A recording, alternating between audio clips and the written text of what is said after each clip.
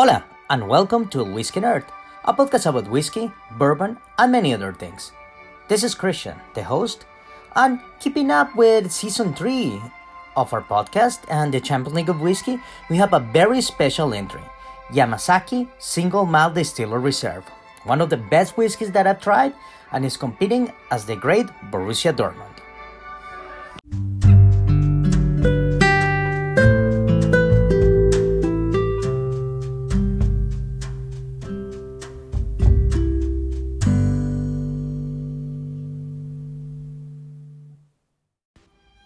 We have to start with a little bit of history.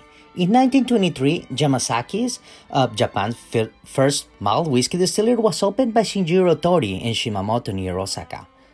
Nearly 100 years later, and Yamazaki has become the poster boy for the growing Japanese whiskey industry. Bottlings are hard to get a hold of and production struggles with the demand.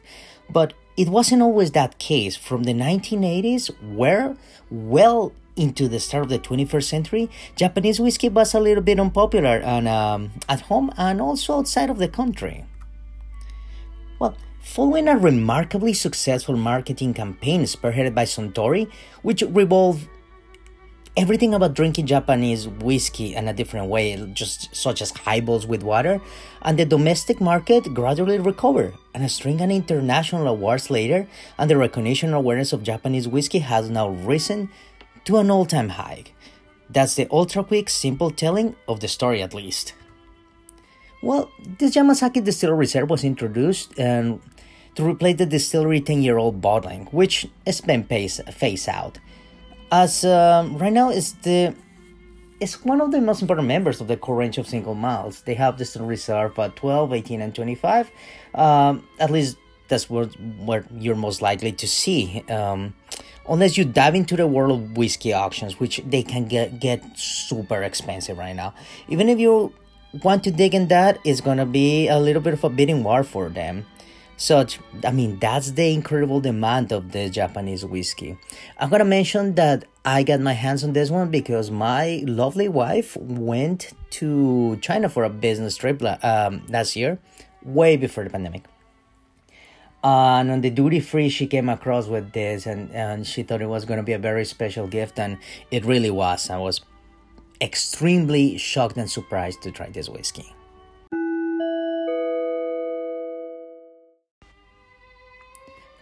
A growing industry. Really, this Japanese whiskey is starting to appear in better bars and restaurants throughout the United States. A couple years ago was kind of a very specific thing that you need to find. But I can say it's still in a little bit of stages of introduction for the American whiskey drinkers. I think it's just lack of information. But the Japanese whiskey is generally held in high regard by the experienced whiskey connoisseurs. Personally, I think the Japanese whiskey is the best in the world, but that's a very subjective thing. And about Suntory whiskeys, I really think that some of the best Japanese whiskeys are made by Suntory. They, as I explained on the Toki episode, and for this season, they have 2 distilleries and produce 3 labels. And, the Yamazaki Distillers Reserve probably live a better life than I have. And it's an interesting blend of the Yamazaki spirit with the young talent they have right now. It has been matured in Bordeaux wine cask, alongside with some sherry cask, and it's aged around 20 years. It also has been blended with, it comes from a Mitsunara cask whiskies. Everything is made on Japanese oak. This wood has a very interesting effect on the whiskey and brings all of sorts of gentle coconut flavors. I always imagine Japanese distillers to be kind of like Zen masters of their art, just having that particular Japanese way of doing things and making everything perfect. I'm not gonna change my idea on this. So the technical specifications of this whiskey, the bottle name is Yamazaki Distillers Reserve. The ABV is 43% alcohol or 86 proof for our American listeners. The distillery is Yamazaki. The region is Japan. On a quick little notes, the nose is the classic Yamazaki nose, the classic Japanese whiskey, a little bit of strawberry, dry fruits, floral notes, and everything coming from the very traditional Mitsunara cask whiskey.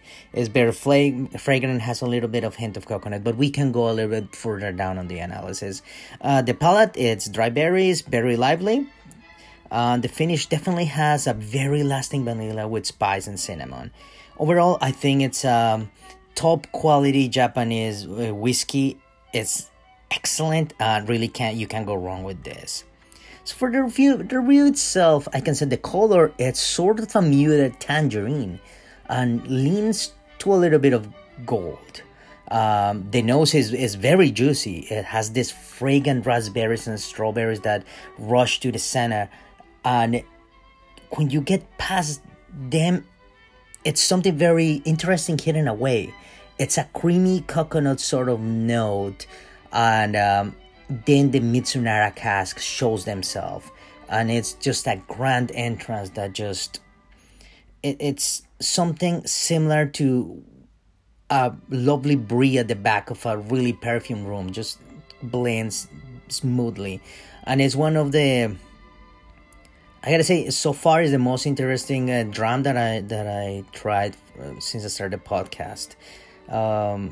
There's a little bit more going in there besides the fruit and the coconut, but I can spend hours breaking that down. It is just a symphony of smells.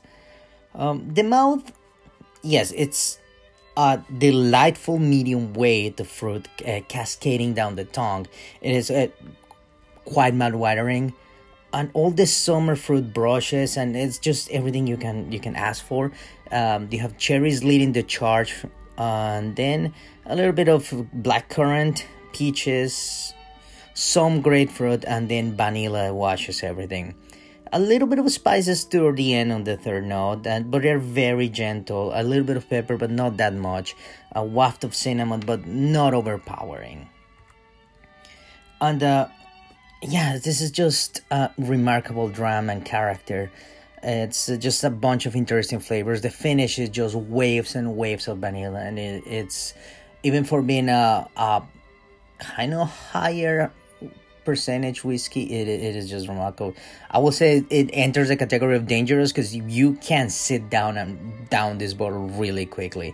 It is just marvelous stuff, and I think if you're a spaced drinker looking to expand your horizons, your palate, where no single flavor dominates, you found your whiskey. It is often found with the Japanese whiskey, and when you put together the blending, and it's just very impressive. I'm gonna give it a 9.9 out of 10. A little bit of housekeeping announcements here. I gotta say, first, I'm sorry for making this episode so late. I decided to, due to all the situation in the U.S. with the election, it was a very stressful time, so I decided to take a little bit of a break of a podcast, but now we will be back in the regular schedule. And also, unfortunately, work gets in the way, so I had to put a little bit of a hiatus, but we should be good to go. And also, I gotta mention that I felt that this whiskey, with the innovation and just the passion that it had, it would match pretty well with Borussia Dortmund, which is one of my favorite teams. I always like the uniform and the yellow wall. It just, I'm a big fan. So yeah, extra thanks to my wife Christina for giving me this whiskey. I did not mention the cost because I don't know, and it's a gift I'm not gonna ask, but I did see that it can go over $230 in auctions right now, up to a ridiculous amount, which is, there's no point on that. So if you can find it, I think the best way to find it is in duty free, is for travel, which I often find really good prices. Well, that's the end of today's episode. Don't forget, you can always listen to us in English and Spanish on Spotify, Google Podcasts, Breaker, Radio Public, the Anchor app, and Apple Podcasts. Always reach out to us on Instagram at lwhiskeynerd, as well as contacting us on l.whiskey.nerd@gmail.com. As always, thank you for listening, and salud!